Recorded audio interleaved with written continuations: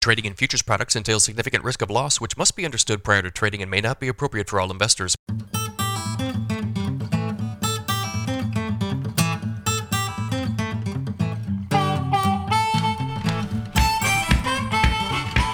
Good morning, everybody. It is Friday, July 8th, 5:36 a.m. Central Time as I speak here.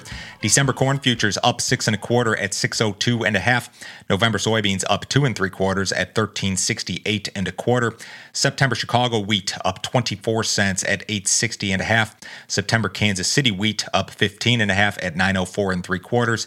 September spring wheat up 30 1/2 at 965. If you guys are listening on the podcast, appreciate it as always. If you're on that Apple app, do me a favor, leave me a review. That would be much appreciated. If you're watching on YouTube, guys, we're getting close to 6,000 subscribers. Make sure you hit the subscribe button, like these videos, leave me a comment, give me a crop update, let me know what's going on in your neighborhood. If you'd like some additional information from me, go to my website, www.standardgrain.com.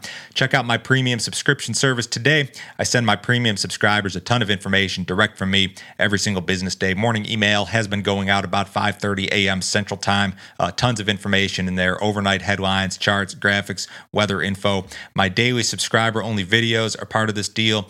Yesterday, I talked about the relationship between the U.S. dollar and the commodity markets, and it's been kind of interesting this year. You know, we had a period in time earlier this year where the dollar kind of rallied in tandem with our commodity markets, and since we've kind of seen the relationship go the other way. I went through some details here, ran through some charts, kind of gave my general opinion. If you guys are interested in this premium content, sign up today. It's $50 a month. You can cancel at any time. There's no other fee. There's no other obligation, and nobody will try to sell you anything else. We've got some drought that is expanding across the U.S. Corn Belt and parts of the plains. USDA released updated drought data yesterday. Just in the last 3 weeks, we've seen a fairly significant increase in drought across U.S. corn and soybean areas. When you go back and look at this map, July 5th versus June 14th, which is just 3 weeks ago, corn areas experiencing a drought in the U.S. have expanded to 29% from just 17 on June 14th.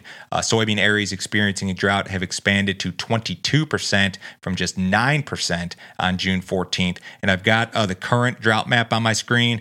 Here's the June 14th map, and you can look at them side by side here. You've got all of this drought now in Illinois, parts of Indiana, Missouri, into Kentucky, Tennessee. This stuff just was not here 3 weeks ago, and you've even seen some expansion in some areas of the West, like this pocket of, say, northwest Iowa, maybe a little bit of southern Minnesota. So this is a little bit different, and it's expanded pretty rapidly in regard to drought. Now, some of these areas in the central and eastern Corn Belt, they've caught some rains on and off. I don't know that it's enough to alleviate all of this or even any of it at this point. So this is an issue moving forward.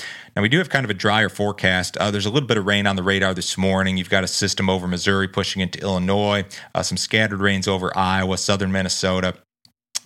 Also some over Indiana moving into Ohio, but really not a whole lot in the forecast over the next 7 days, barring parts of Indiana, southern Ohio, and then down into the Mid-South and the Southeast. But a lot of the central and western Corn Belt, the plains, from North Dakota all the way down to Texas, pretty much dry over the next 7 days for the most part. And then your 6 to 10 and 8 to 14 day maps offering odds of below normal precipitation really from the period from July 13th out through the 21st.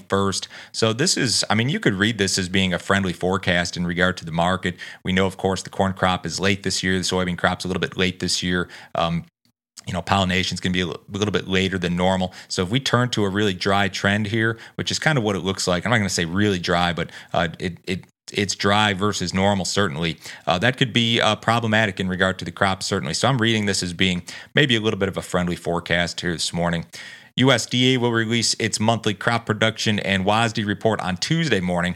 According to a Reuters poll of analysts, traders expect a very small cut to the U.S. corn yield, like half a bushel, and an unchanged U.S. soybean yield versus last month.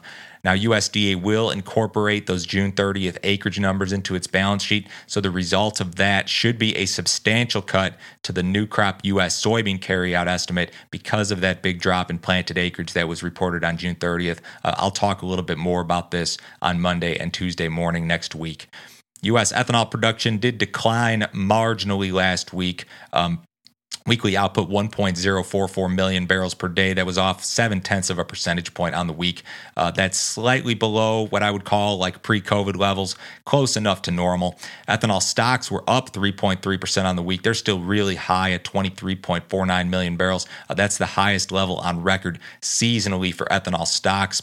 Gasoline demand increased again last week. Implied demand 9.4 million barrels per day. That was up 5.5% on the week. It's down 6% versus the same week last year, but you've now seen two big weekly consecutive increases to the gasoline demand number despite these high prices. So yeah, we're running below last year. I think we were like 1 percentage point below the same week in 2019. So you haven't necessarily seen the demand destruction in regard to gasoline that a lot of people thought that we may see. I mean, we're below last year, but we're not falling off a cliff by any means in terms of gasoline demand.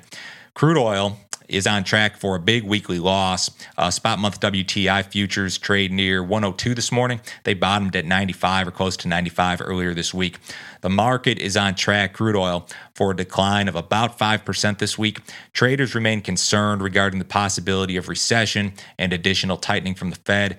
Crude oil inventories rose sharply last week, according to EIA data. Refiners cut output, and also I think part of that was due to another SPR release. Gasoline prices, of course, have fallen from their highs, but remain very much elevated versus a year ago. We've got an export sales report this morning at 7:30. Corn sales for old crop expected 200 to 500, new crop 250 to 600. Soybean sales, you might see some net cancellations in old crop. New crop 100 to 300 expected. Wheat sales for the current marketing year expected 250 to 600. The cattle market was mixed in live cattle, lower in feeder cattle yesterday. Cash cattle in the south was 137, in the north 144 to 149, which is maybe off just a little bit versus last week, depending on the location.